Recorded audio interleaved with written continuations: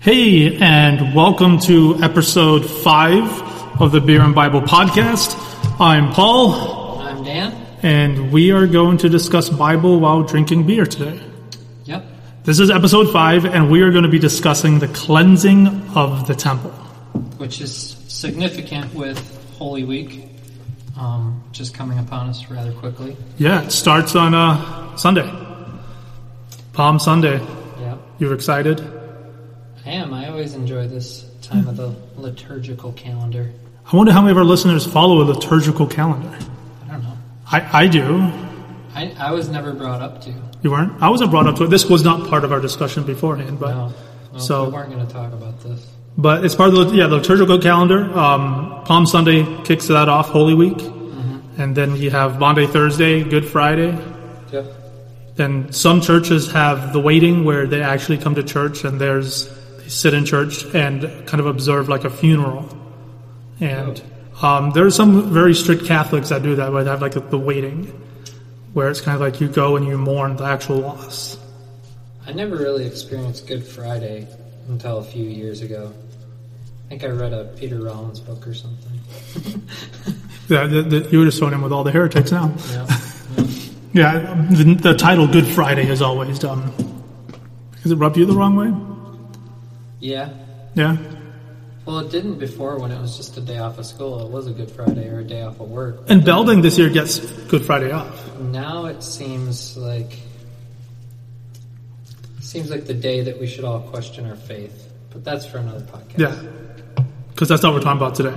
No, but I mean, that's like the whole, my God, why have you forsaken me comment from Jesus on the cross. So yeah, I thought maybe we can do that for our next podcast. Or they can come to Beers and Bible. Yeah. This coming Wednesday at the Horse's Mouth, 8:15. Yeah. We might tackle that. For our local friends, we're having an event. And by local, we mean Belding, Michigan. We have like listeners in Palo Alto, California. We also have listeners in Bolivia, South America. Hi, Mom. Somebody listened from Canada. Canadians. Wow. Yep. So, England. That's your fault. That's my fault. After a couple more drinks, they'll catch the accent. But we're 2.5 minutes in, and we haven't touched what we're discussing today. So Dan's going to start off with us reading out the scriptures. Yeah, this is Luke chapter 19. And what we want to do is set the stage for Jesus riding into Jerusalem for what would be his final week. Because this is pretty much the beginning of the end for Jesus. They decide that they're going to conspire against him and kill him because of these actions and several others. But this is picking up in Luke chapter 19, verses 28. And when he had said all these things, he went on ahead, going up to Jerusalem. When he drew near to Bethphage and Bethany, at the mount that is called Olivet, he sent out 2 of the disciples, saying, Go into the village in front of you, where on entering you will find a colt tied, on which no one has ever yet sat. Untie it and bring it here. If anyone asks you, Why are you untying it? You shall say this, The Lord has need of it. So those who were sent away went away and found it just as he had told them. And as they were untying the colt, its owner said to them, Why are you untying the colt? And they said, The Lord has need of it. And they brought it to Jesus, and throwing their cloaks on the colt, they set Jesus on it, and as he rode along, they spread their cloaks on the road. As he was drawing near, already on the way down the Mount of Olives, the whole multitude of his disciples began to rejoice and praise God with a loud voice for all the mighty works that they had seen, saying, Blessed is the King who comes in the name of the Lord, peace in heaven and glory in the highest. And some of the Pharisees in the crowd said to him, Teacher, rebuke your disciples. And he answered, I tell you, if these were silent, the very stones would cry out. So he's riding a donkey. He's not riding some nice white stallion. No. He's like That's Napoleon Jesus. Bonaparte. He was compensating for something. Yeah. I love how much of a intentional focus it puts on the colt in this passage, because it's supposed to cue us into something. Well, because he tells them to go and get the colt. They show up to get the colt, and then there's a conversation between the owner of the colt and them, and they say, no, he needs the colt. Yeah. Like, what's that setup all about? The guy that owns the Colt's like, oh, yeah, fine. You know, if the Lord needs it, sure. Just take Be on your merry way now. Why is he Irish now? I don't know. I was trying to do the UP accent. Oh, that's sorry. UP Irish. They're close. They would both eat pasties. Fair enough. So there's all this emphasis on this colt that's supposed to grab our attention. Like, why is this guy okay with his colt being taken away? Why did Jesus send them down in the first place to get a colt? Why is he on the Mount of Olives, for one thing? That's an important part of the narrative. And this is part of understanding Scripture as a whole instead of just focusing on one part and being able to start and reflect on what's happened in the past that we're going to dive into. Usually this passage is kind of like the skip over this, okay, check, he got a donkey. Now it's beginning to look like the flannel graph I saw in Sunday school. Next, I know he's going to go in and half-heartedly, wimpily flip over some tables and say something about church being a good place to pray. Because we all want to get to the cross, or not even the cross, we want to get to the resurrection usually at this time of the year. Yep. But also there's the whole, those details don't really mean anything to us at face value. But anytime that the Bible is throwing things in your face 2-3 times, trying to approach it from different angles and make it a point, then it needs to become a point. Otherwise, we miss the bigger point. Yeah. And so he's making reference here to Zechariah 9. It says, and Zechariah was an Old Testament prophet who said some crazy stuff. Yeah. He did. Yeah, it's an up and down type of book, like most of the prophets. There's judgment, and then there's blessings, and it appears as if God is bipolar at parts, because he's going to bless them, then he's going to destroy them, then he's going to destroy these people, then he's going to restore these people. And in Zechariah 9, it's talking about judgment of the people who are oppressing Israel. Mm-hmm. It's talking about how this person's going to do what? What's this Messiah figure going to do? He's going to ride in on a colt. A what? A colt. A colt? There's correlation? There is a correlation, yeah. So in Zechariah 9, he's preparing to judge the enemies of Israel. And he rides into Jerusalem from the Mount of Olives on a colt. Where? Where from? The Mount of Olives. Where did Jesus start? Mount of Olives. Oh, okay. More Mount of Olives. More, there's two. Or the Mount of Olives really comes into play more in Zechariah 14. But this idea that God himself will come and judge the Gentiles, or the pagans, the Romans, whoever is occupying Jerusalem at the time. The not chosen people. Yeah. The outsiders. The people that didn't say the prayer. Well, the prayer. Yeah. So then in Zechariah 14, because Zechariah 9 is setting up, and Zechariah 14 is the final chapter of Zechariah. It's where everything's coming to a climax, and it gets a little like next worldy. You know, there's a lot of like ultimate judgment type things that we would see in the book of Daniel or Revelation. Yeah. Apocalyptic type language a little bit, and very end of the world stuff. And then it talks about the Lord coming from the Mount of Olives and riding down into Jerusalem to the temple in order to cleanse the temple, the people. Well, more specifically, to drive out the Gentiles or the nations from Israel. And so there's a narrative set. And that narrative, in verse 3, for example, of chapter 14, it says that the Lord is going to fight as on the day of battle. In verse 5, it says God himself is coming. So these are all like, this is serious. You know, Jesus takes the colt and starts riding in. He's setting a stage here using the book of Zechariah. And then on top of all this is happening before Passover is about to begin. Yeah. And Passover is them remembering them being brought out of slavery in Egypt and hoping that the Messiah is going to come and enact Zechariah 14 to the people who are oppressed them in the current time. Yeah. So Jesus really knows his audience at this moment. Yeah. He knows how to push their buttons, to say the least. And they're very ripe. Jerusalem itself is ripe with desire for vengeance. Just 40 years in the future, they're going to be completely destroyed. They're going to start gathering troops within the next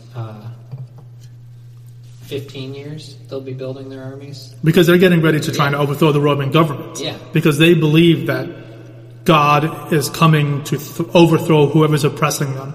And they're going back to these ancient texts and saying, this is what God has promised us, the coming of the day of the Lord. When God comes, He's going to redeem us, bring us out, and kill all the evil people, all those who are not like us. And in Zechariah 14, when God comes, the enemies of God, like the Gentiles and people that aren't Jewish, their eyeballs are going to rot in their sockets.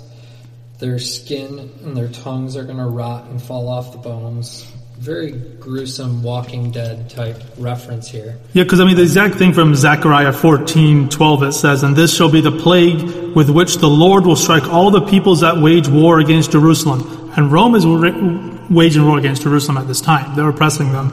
Their flesh will rot while they are still standing on their feet. Their eyes will rot in their sockets, and their tongues will rot in their mouths. Mm-hmm. Like you said, Walking Dead kind of stuff. And this is why we need to support Jerusalem. Oh gosh. No, we won't go there this episode. So that's actually not the point at all, because as we'll see, Jesus flips this whole narrative. And He does that a lot throughout Scripture. When in His teachings, they believe one thing, and He says, well, no, look at it this way. Yeah. Look at it a different angle. Look at something else that I'm doing. He fulfills the text from a different approach than what anybody expects. And the final verse of Zechariah 14 in 21, and if you go to the second half of the verse, and it says, and there shall no longer be a traitor in the house of the Lord of hosts on that day. Foreshadow? So, foreshadowing. So this whole setup, the whole stage that Jesus has as He's riding into town, and remember, He told the disciples specifically to tell this guy that was the owner of the colt, tell him the Lord has need of it. Now, if it's the Passover and you're anticipating God coming and judging and wrecking face through Israel as He cleanses the land for the Israelites to become kings over all the earth, as this narrative is playing out, that guy who has somebody come and say the Lord has need of his colt, that guy's going to go and tell all his friends, and they're going to tell their friends, and you've got a city that's packed to capacity because it's holiday season. So you're saying the rumor mill started. Yeah. This guy went out and said, hey, do you remember that prophecy about the colt in Zechariah? Yeah. Somebody came to take my colt for this rabbi. Yeah, because Jesus is popular, but He's not necessarily that popular, because these are people from all over the known world at the time. Because for Passover, every Jewish male had to return back pilgrimage to Jerusalem. So what we're talking about isn't just like the citizens of Jerusalem that have heard about or seen Jesus. We're talking about people from all over that are like, wait, the Lord is here? So you have people that have traveled from far away that hear this rumor that the Lord is riding in on the colt, and everyone is thinking Zechariah. And because it fits in with what they hope their timeline is going to be. Yeah. They're like, this is the time. This is the time of year. This is the reflection of Passover. If He's going to come, He's going to come now. And if He's going to come, then He's going to judge the Romans, and their eyes are going to melt, their tongues are going to melt, and their flesh is going to melt, and we're going to watch it. And we're going to rule over everybody. Yep. And they have this anticipation of victory. Mm-hmm. This anticipation that they are going to have an earthly kingdom, that they are going to be able to rule over other people. Yep. And Jesus is playing into it. He's not only playing into it, He's using the entire stage. And He's playing the role that they want Him to play, but He's doing it in a subversive way. Well, He will. Right now, He's following the script. Yeah, right. Right now. On the Mount True. of Olives, yeah. And He's got the colt. And He's already spread the rumor mill deliberately. All these things are very deliberate and intentional setups. You saying that Jesus was sneaky in His time? He's brilliant. Brilliant. This was before Twitter. Yeah, He's brilliant. And what's so crazy is He knows He's setting this up, and He's beginning to see the people line the streets entering Jerusalem, and He hears the commotion. He can see it. The Mount of Olives is an elevated place, so He sees what's playing out. And then we go into verse 41 of Luke chapter 19. And when he drew near and saw the city, he wept over it, saying, "Would that you, even you, had known on this day the things that make for peace, but now they are hidden from your eyes. For the days will come upon you when your enemies will set up a barricade around you and surround you and hem you in on every side and tear you down to the ground, you and your children within you. And they will not leave one stone upon another in you, because you did not know the time of your visitation." There's a lot in there. And the one thing that jumped out right away as you're reading that is that he says, had you known on this day the things that make for peace. They're not anticipating peace. No. They're anticipating an uprise of violence. Mm-hmm. Like you said, people's eyes falling out of their head, their tongues, the whole 9 yards. And he's sorrowful, he's weeping over them because they're still out for blood. Yeah. And he sees the writing on the wall. I don't think it's so much like he sees the future in this instance, but he knows what's coming. He can see that mob mentality riling up. He knows how this ends. It's a familiar story. And he sees it happening. He sees them rising up. He sees them wanting to destroy their enemies through vengeance. And he knows what kind of bloodshed that brings. So he weeps. And by 70 AD, Jerusalem will be destroyed. And there won't be one stone left upon another. And Josephus describes it as completely, utterly laid waste, without a stone left standing on another. And that's roughly, 40 years after Christ that this happens? Yeah, 37 years if we're in AD 33 right now.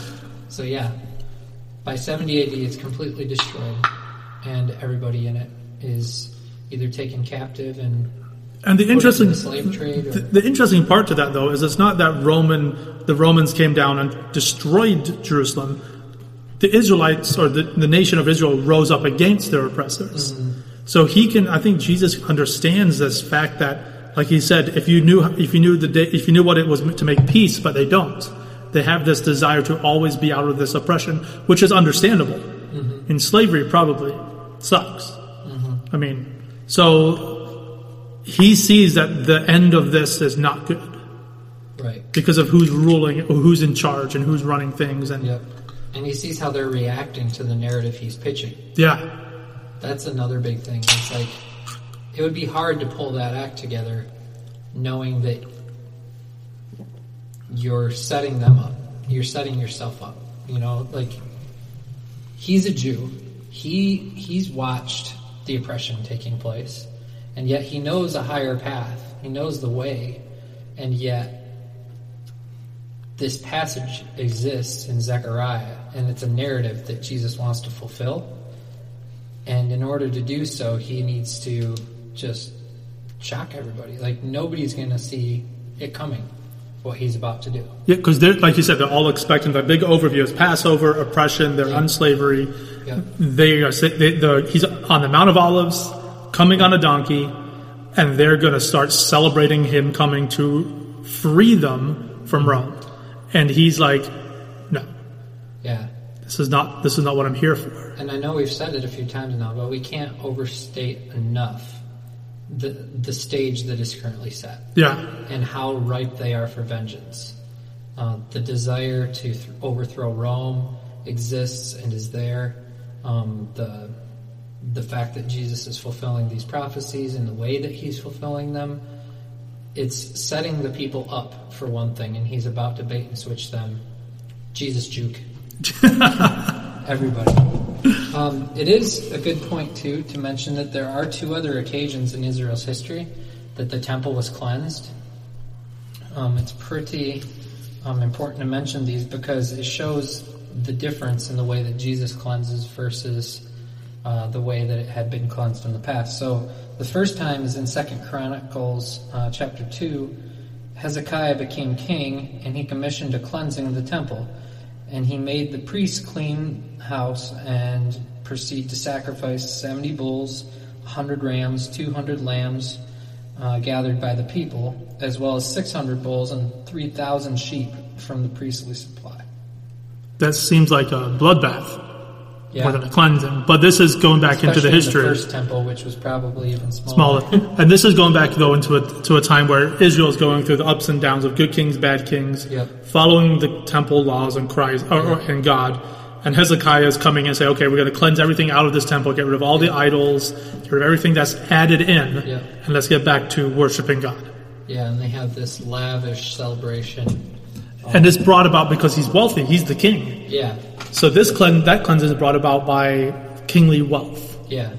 So the temple can be cleansed through wealth, and then it gets cleansed by violence. This time, this passage isn't in the Bible, but it is in the Apocrypha, the book of Maccabees. What is the Apocrypha? The Apocrypha is the portion of scriptures, or I won't even use the word scriptures, the portion of writings between the Old Testament and the New Testament. And they're not even really between them, they just are in the Catholic Bible. It's like intertestamental history, kind of. Yeah, they're a bunch of writings that came during and after the Babylonian exile. And the Maccabees were a group of people, a family A family that rebelled against the Greeks. and freed the temple. Yep, they freed Jerusalem, minted coins, made it a Jewish state again. So how did they? And the Maccabees were they did it through violence. They went through Yes. and destroyed the Greeks. Well, there's this epic story of the Greeks would keep people in line by showing up in their towns and making them do something that, well, they would find their weak point. And so for the Israelites, the weak point is if they thought God wasn't on their side, then they wouldn't fight. And so the Greeks would show up and they'd make the Israelites of each town sacrifice a pig on the local altar. And There's something in the Old Testament about that, isn't there? yeah, it makes the altar unclean, and God is disgusted by it. Yeah. So by going and making the leading men of each town sacrifice a pig on the altar under threat of death, then it kept the Jews in a state where they believed that their God wasn't with them. Because they believed that sacrificing a pig on the altar made God not like them anymore. Yeah, Or and- they made him and unclean. flee from them. Yeah. That God would not support them because of their defacing- Abomination. Yeah, their abomination of His altar. And so the Greeks would do this to maintain control, and it worked for a long time. And then there's this family of the Maccabees, and a guy that is supposed to make the sacrifice refuses, and so they're like, "Oh, you're an idiot. Here, we'll grab this other leading man." The other leading man steps up to do it, and he stabs his kinsman, the other dude, with a javelin, won't let him complete the sacrifice, and then they kill off and chase off the Greek battalion that had come in to force this, and that spurred on the revolt. An uprising. That's yeah. why it's called the Maccabean Revolt, because this Maccabean family stood up and said, "You're not going to sacrifice a pig on the altar." All the nationalists cheered, and then it ends very sad with everybody dying.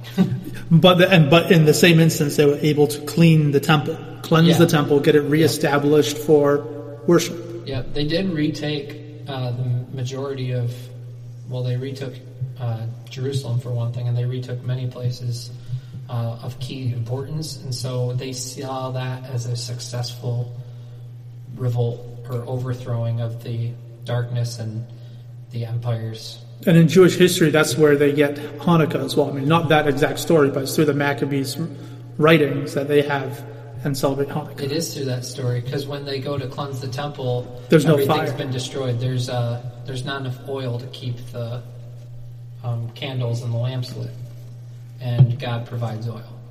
And so that miracle of, like, I think it was 3 days oil lasting the whole week. period of the Hanukkah. Yeah, Man, I'm really 8 days, or 8 8 nights. days. There you go.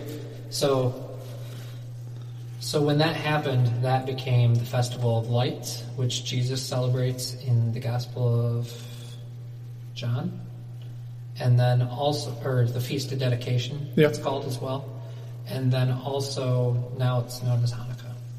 So the two cleansings, because we went on a rabbit trail there for a moment, Yeah, which we is did. fine. The rabbit says it was Hezekiah cleansed it when he was bringing people back to God.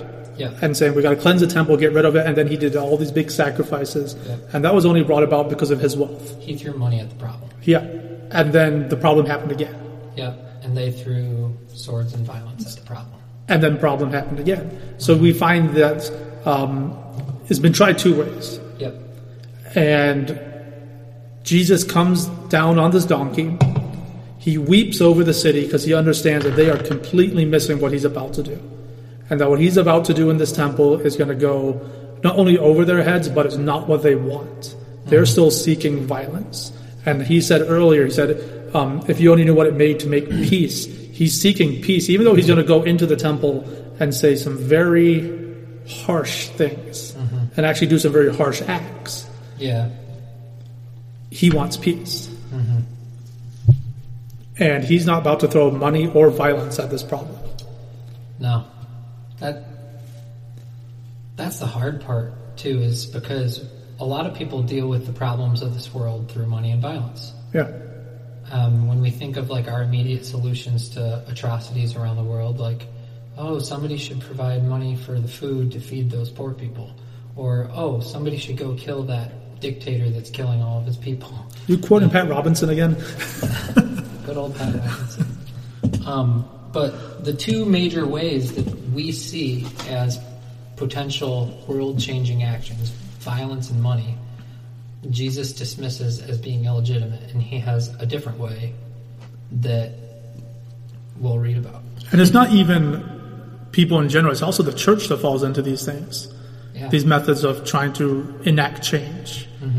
Throwing money at something or being violently overthrown, saying that, hey, we can justify the violence because of the outcome.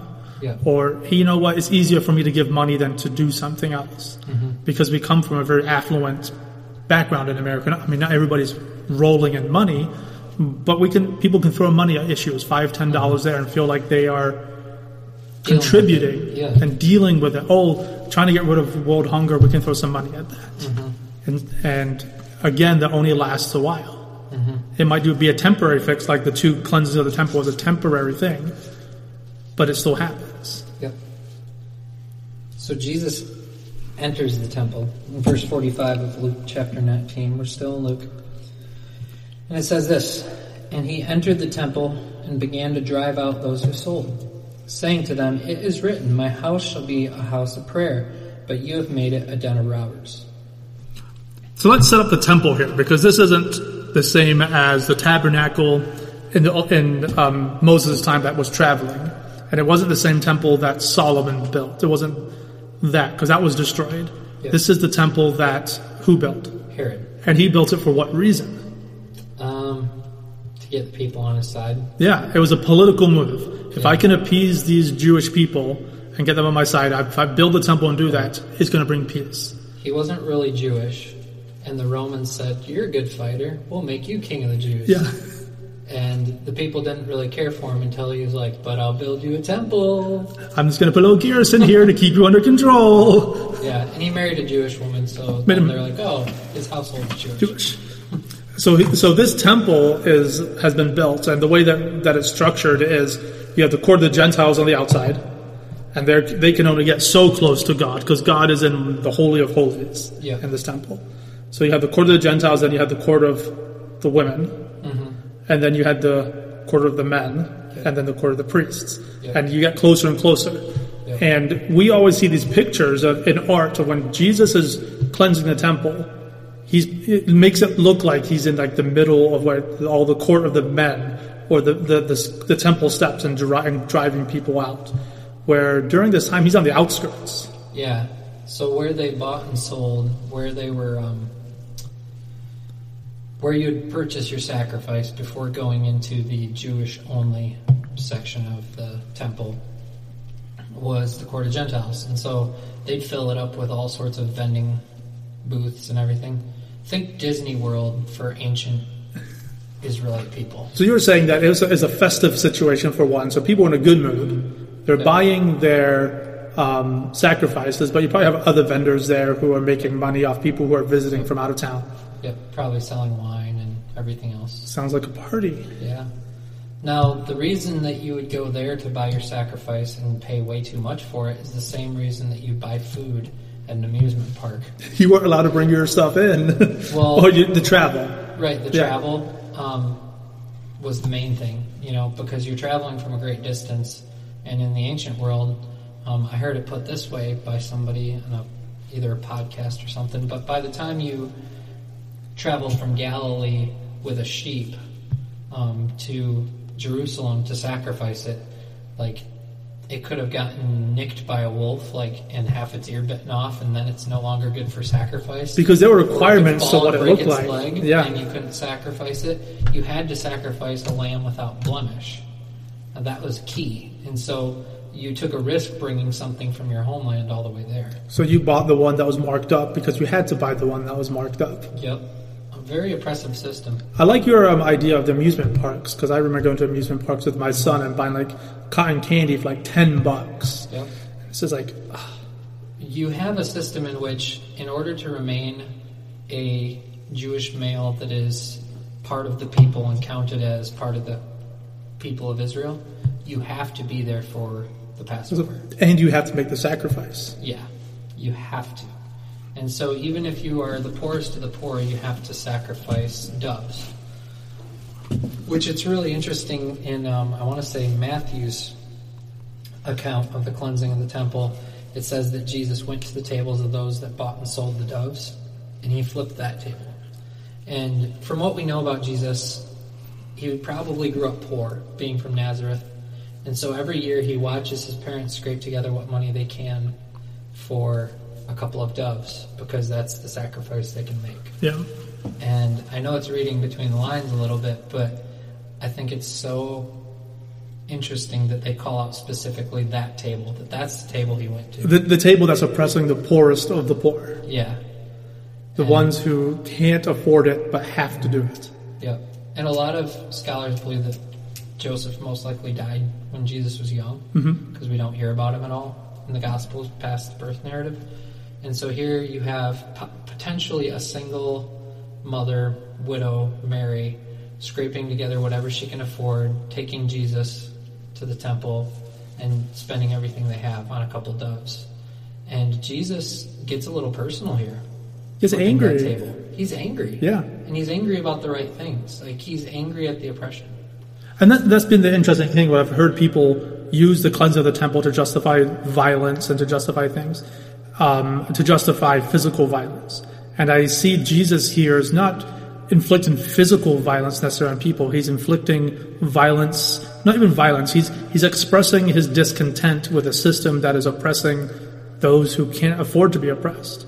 While everybody outside is waiting for him to free them from this great oppression of Rome, he is fighting the oppression that's happening inside of their own social circle, inside their own culture and community. Yeah. And part of this whole setup that's so brilliant is Jesus on any given Passover couldn't have just walked in and gotten away with what he does here. No. But he has just put on this huge display, literally a parade, and all eyes are on him. He can do whatever he wants, and they're going to try to figure out what it is he's doing. And so he can go in and he can flip these tables and he can do this, because nobody dares touch him. There was just a parade for the guy. Yeah, and by parade, because it says all his disciples, everybody came together, was throwing the palm trees down, palm leaves, and singing Hallelujah, Hosanna. He is here, and he shows up when he's going to show up here, and they can't say, "Well, stop, Jesus." Yep. Now, what's amazing about this is, so Zechariah ends with there no longer being any traitors in the house of the Lord. So let's go. So you're going back to the Old Testament, going back to Zechariah. As Zechariah had written about all the enemies of Israel being stricken by a plague, the Lord coming to cleanse them. The final verse in that chapter, in that whole book, is there no longer being any traitors in the house of the Lord. But there are. There are right now, and so Jesus needs to get them out. Because he's fulfilling the whole thing. Yeah, he's fulfilling the whole thing. But then, so postscript now, so he fulfills the whole thing by driving them out, and then he makes a statement. And that statement is extremely significant because it echoes Isaiah 56, verse 7. Why don't you go ahead and read that? Isaiah 56:7. You've done a lot of reading today. Yeah. These I will bring to my holy mountain and make them joyful in my house of prayer. Their burnt offerings and their sacrifices will be acceptable in my altar. For my house shall be called the house of prayer for all peoples. For all peoples? All peoples. It's not a very Jewish thing to say. It is not. It's the counter narrative of the Messiah they're looking for, killing everybody and wiping everybody out except for them. Yeah. And now Jesus says, wait a second here. This house, this temple is for all people. Yeah. It's mind-blowing. It's open to everybody. The courts of the Gentiles and the women and all this, let's get rid of all that. This is open for everybody. Yeah. Fast forward to resurrection. Well, crucifixion. When he dies, what's torn? The veil. The veil separating God from the rest of the temple. And what's behind it? Nothing. Nothing. Surprise! April Fools! Yeah. It's empty. Yeah. That's significant. Those sorts of details are the Gospels trying to shift the entire narrative of the Bible to this point. They took a lot of creative liberties in order to reroute the Scriptures in line of Jesus. Yeah. Or in the light of Jesus. So this Isaiah passage is really significant, and even though the Luke passage we read, it is written, my house shall be called a house of prayer, but you have made it a den of robbers. So you get the idea, but Mark actually goes on to quote the rest of it and say, you've made it a den of robbers, but it's supposed to be a house of prayer for all peoples. Like the Mark passage quotes the whole thing. Yeah. And so he's making an emphasis. Yeah. Make no mistake. This is the point. This is like the driving home feature of this grand stage that Jesus has set. This is like the curtain call moment, is he makes this statement. Because the Palm Sunday thing that we're going to do on Sunday, recognizing Jesus coming down from the Mount of Olives and the cleansing of the temple, are one long narrative together. Mm-hmm. They're not separated. We tend to separate the two. Mm-hmm. But they flow together in such a way that he is trying to tell them a whole message in his action, or like an act. He's acting. It's like performance art that he's doing here for these people. Yeah. And when we separate them, we do them disservice. So together, we're finding out that he's looking for peace. He's not coming to divide and conquer and wipe out everybody else who is not like him. Mm-hmm. And now he's coming and saying, okay, get you all out of those of you who are opposing people from coming to God, who are buying and selling and trading and all that. Stop that. Throw you out of the temple. Mm-hmm. And now I'm here to declare that everybody's welcome. Yeah. That you don't need to buy those sacrifices out there to come in. Mm-hmm. You're welcome. That's part of it, but I think part of him driving them out is concluding the narrative of Zechariah. Oh, yeah. As if to cue the reader in, like, hey, the Walking Dead portion of this passage is not going to happen. Yeah. It's like closing that scene, and then he opens a new scene, almost like a postscript or a encore. He walks back out onto the stage and then says this passage from Isaiah, in which all the peoples all over the world are invited into God's place in order to worship him. And that's a counter narrative to the whole Passover narrative that they're there to celebrate. Mm-hmm. They're there to celebrate the release of oppression, that they feel like they're the ones that are oppressed. Mm-hmm. And Jesus' narrative is, well, yes, you were released from oppression, but everybody's welcome in. Mm-hmm. To this idea of what we've called it, the kingdom of God, and Jesus does as well. But the other asset of this, or portion of this, is that the Lord has come into Jerusalem to judge the Gentiles. He judges them, and his judgment is love. Yeah. His judgment is they are welcome. And who does he judge? He judges those who are oppressing people in the temple courts, and that happens to be the Jewish people at this time. Yeah, I've referred to it as he rides into town and kicks out all the wrong people. Yeah. Jesus, you're getting it wrong. Yeah. And that'll be the interesting dialogue between him and his disciples. Do you think some of his disciples have been like, hey, come on, Jesus, you're getting this wrong. You're supposed to be doing this. Yeah. I wonder if this was the end of it for Judas. Yeah. I wonder if this moment. The whole oh, you're not who I was hoping you would be. Exactly.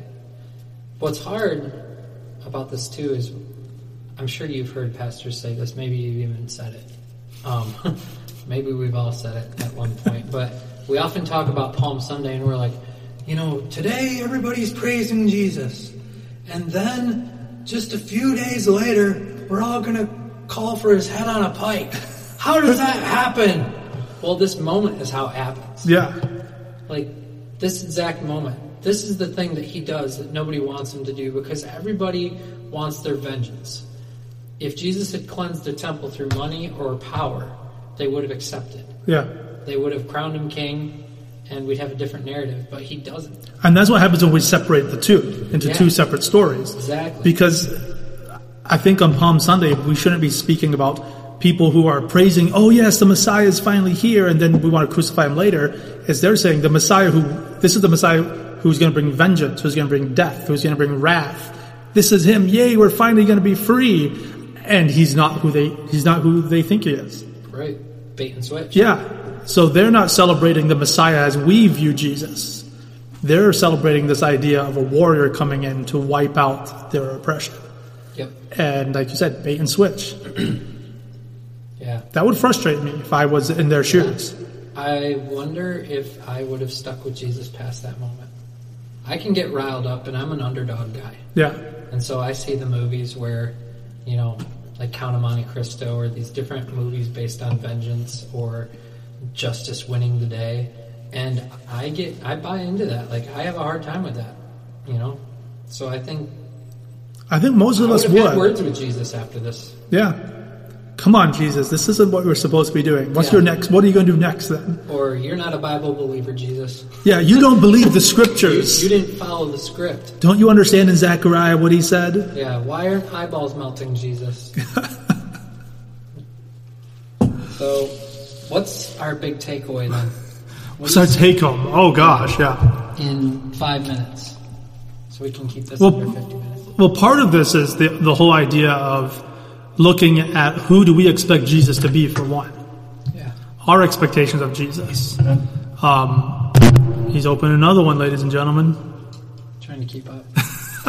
What are our expectations of Jesus? And I think in our Western Christian Baptist, whatever culture we come from, we have these expectations of, we expect Jesus to do X, Y, and Z, thinking about like the Left Behind. Mm-hmm. Jesus is going to come back with a sword, and he's going to wipe out all the evil and all this, and maybe we're going to fall into the same steps as these people, expecting Jesus to come one way, but he's going to do it totally different. Mm-hmm. He's going to do it Jesus' way, or in the way of peace. And if only we knew the ways of peace. If Jesus were to come back to the American church, would we call for his head on a pike? I'm going to say yes. Yeah. Because he's breaking down the walls that we use to divide people. Mm-hmm. Because he says, my house is a house of prayer for all people. Mm-hmm. We still put people in boxes. We still have those who are in and those who are out, and we think, even inside the church, oh, you're Calvinist, you're Arminian, you're this, you're that, I can't do worship with you because you don't believe the same way I do. It's not very inclusive. The church doesn't have a history of inclusivity, right. Even inside of itself. Yeah. And the whole point of Israel having a purpose on the planet, mm-hmm. they took their purpose back from the promise made to Abraham. Which was to be a blessing to all nations. Yep. Not to kill all nations. No. So, throughout the Bible, where they deviate from being a blessing to nations, they're deviating from their purpose, their God-given purpose. Yep. And Jesus is recalling that and applying it to the temple, saying, this is the place where Israelites should be the most, or where Jews should be the most Jewish, or where Israel is the purest. And here we have all this division, and we aren't being a blessing to all nations. Instead, we limit them. We limit their access to God. We tell them they have to sit in the outer courts, the way outer courts. Yep. So that's hard, because I feel like that kind of applies to the church. Yeah. How many believers throughout time and space have claimed that somebody's out and they're in? Yeah. That's almost sometimes the basis of theology, unfortunately. Yeah. So as you're talking about salvation, The idea of who's saved, who's not, who's in the family of God, who's not in the family of God. And if they don't meet the same criteria as we think they need to fit, then sorry. And that gets murky now. Yeah. Gets into stuff that might make people feel uncomfortable listening to this. Yeah, I'm not even sure I can comment on all that. Because at the very least here, Jesus is inviting all peoples to have access to God. Mm-hmm. That's at the very least. The amount of that inclusion is kind of, I think, where the church debates. Because I don't think most Christians would argue that people don't have an invitation to come to Jesus.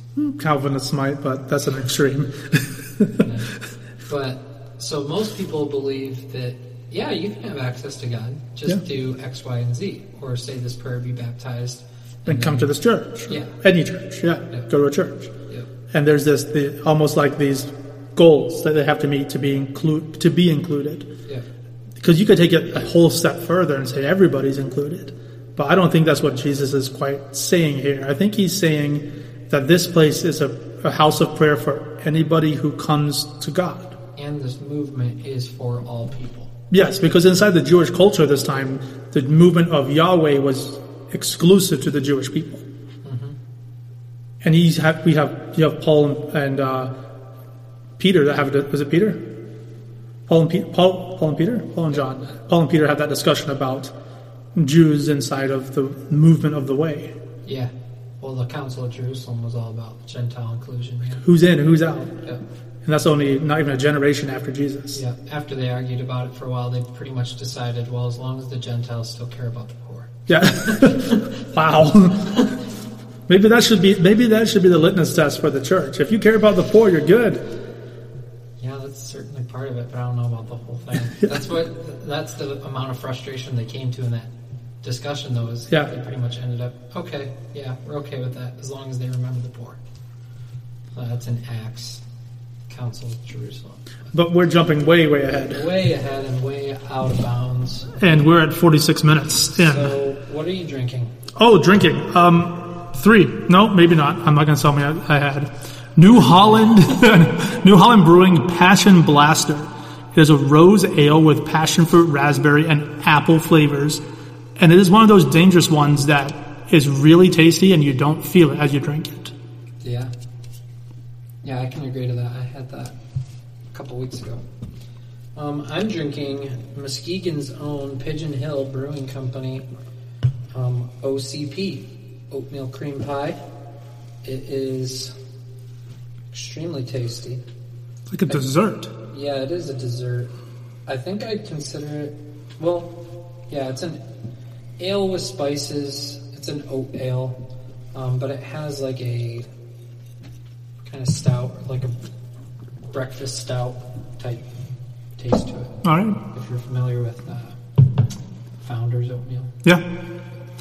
Well, to wrap up tonight, we got Beers and Bible coming up this Wednesday. Mm-hmm. I'm finishing up a series on forgiveness at the Congregational Church in Belding on Wednesdays. And then Dan next month is starting a series on Romans. The book of Romans in 4 weeks. Some churches have been in Romans for like 12 years, and he's going to do it in 4 weeks. Some never leave the book of Romans. Yeah. Which might be part of the topic. But join us for our Beers and Bible if you're in the area, 8:15 over at the Horse's Mouth in Belding, and where Dan will give us an introduction to his series on Romans. Yeah. Why don't we tell them the date? I don't have a calendar in front of me. It would be March 28th.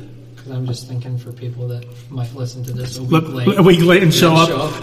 Sometimes you do show up there on Wednesdays. Bibles here. There's only bingo. Bingo and beers. Yeah, that's March 28th at about 8:15. We head over there. So you guys have a good day, and we'll catch you guys in the next one.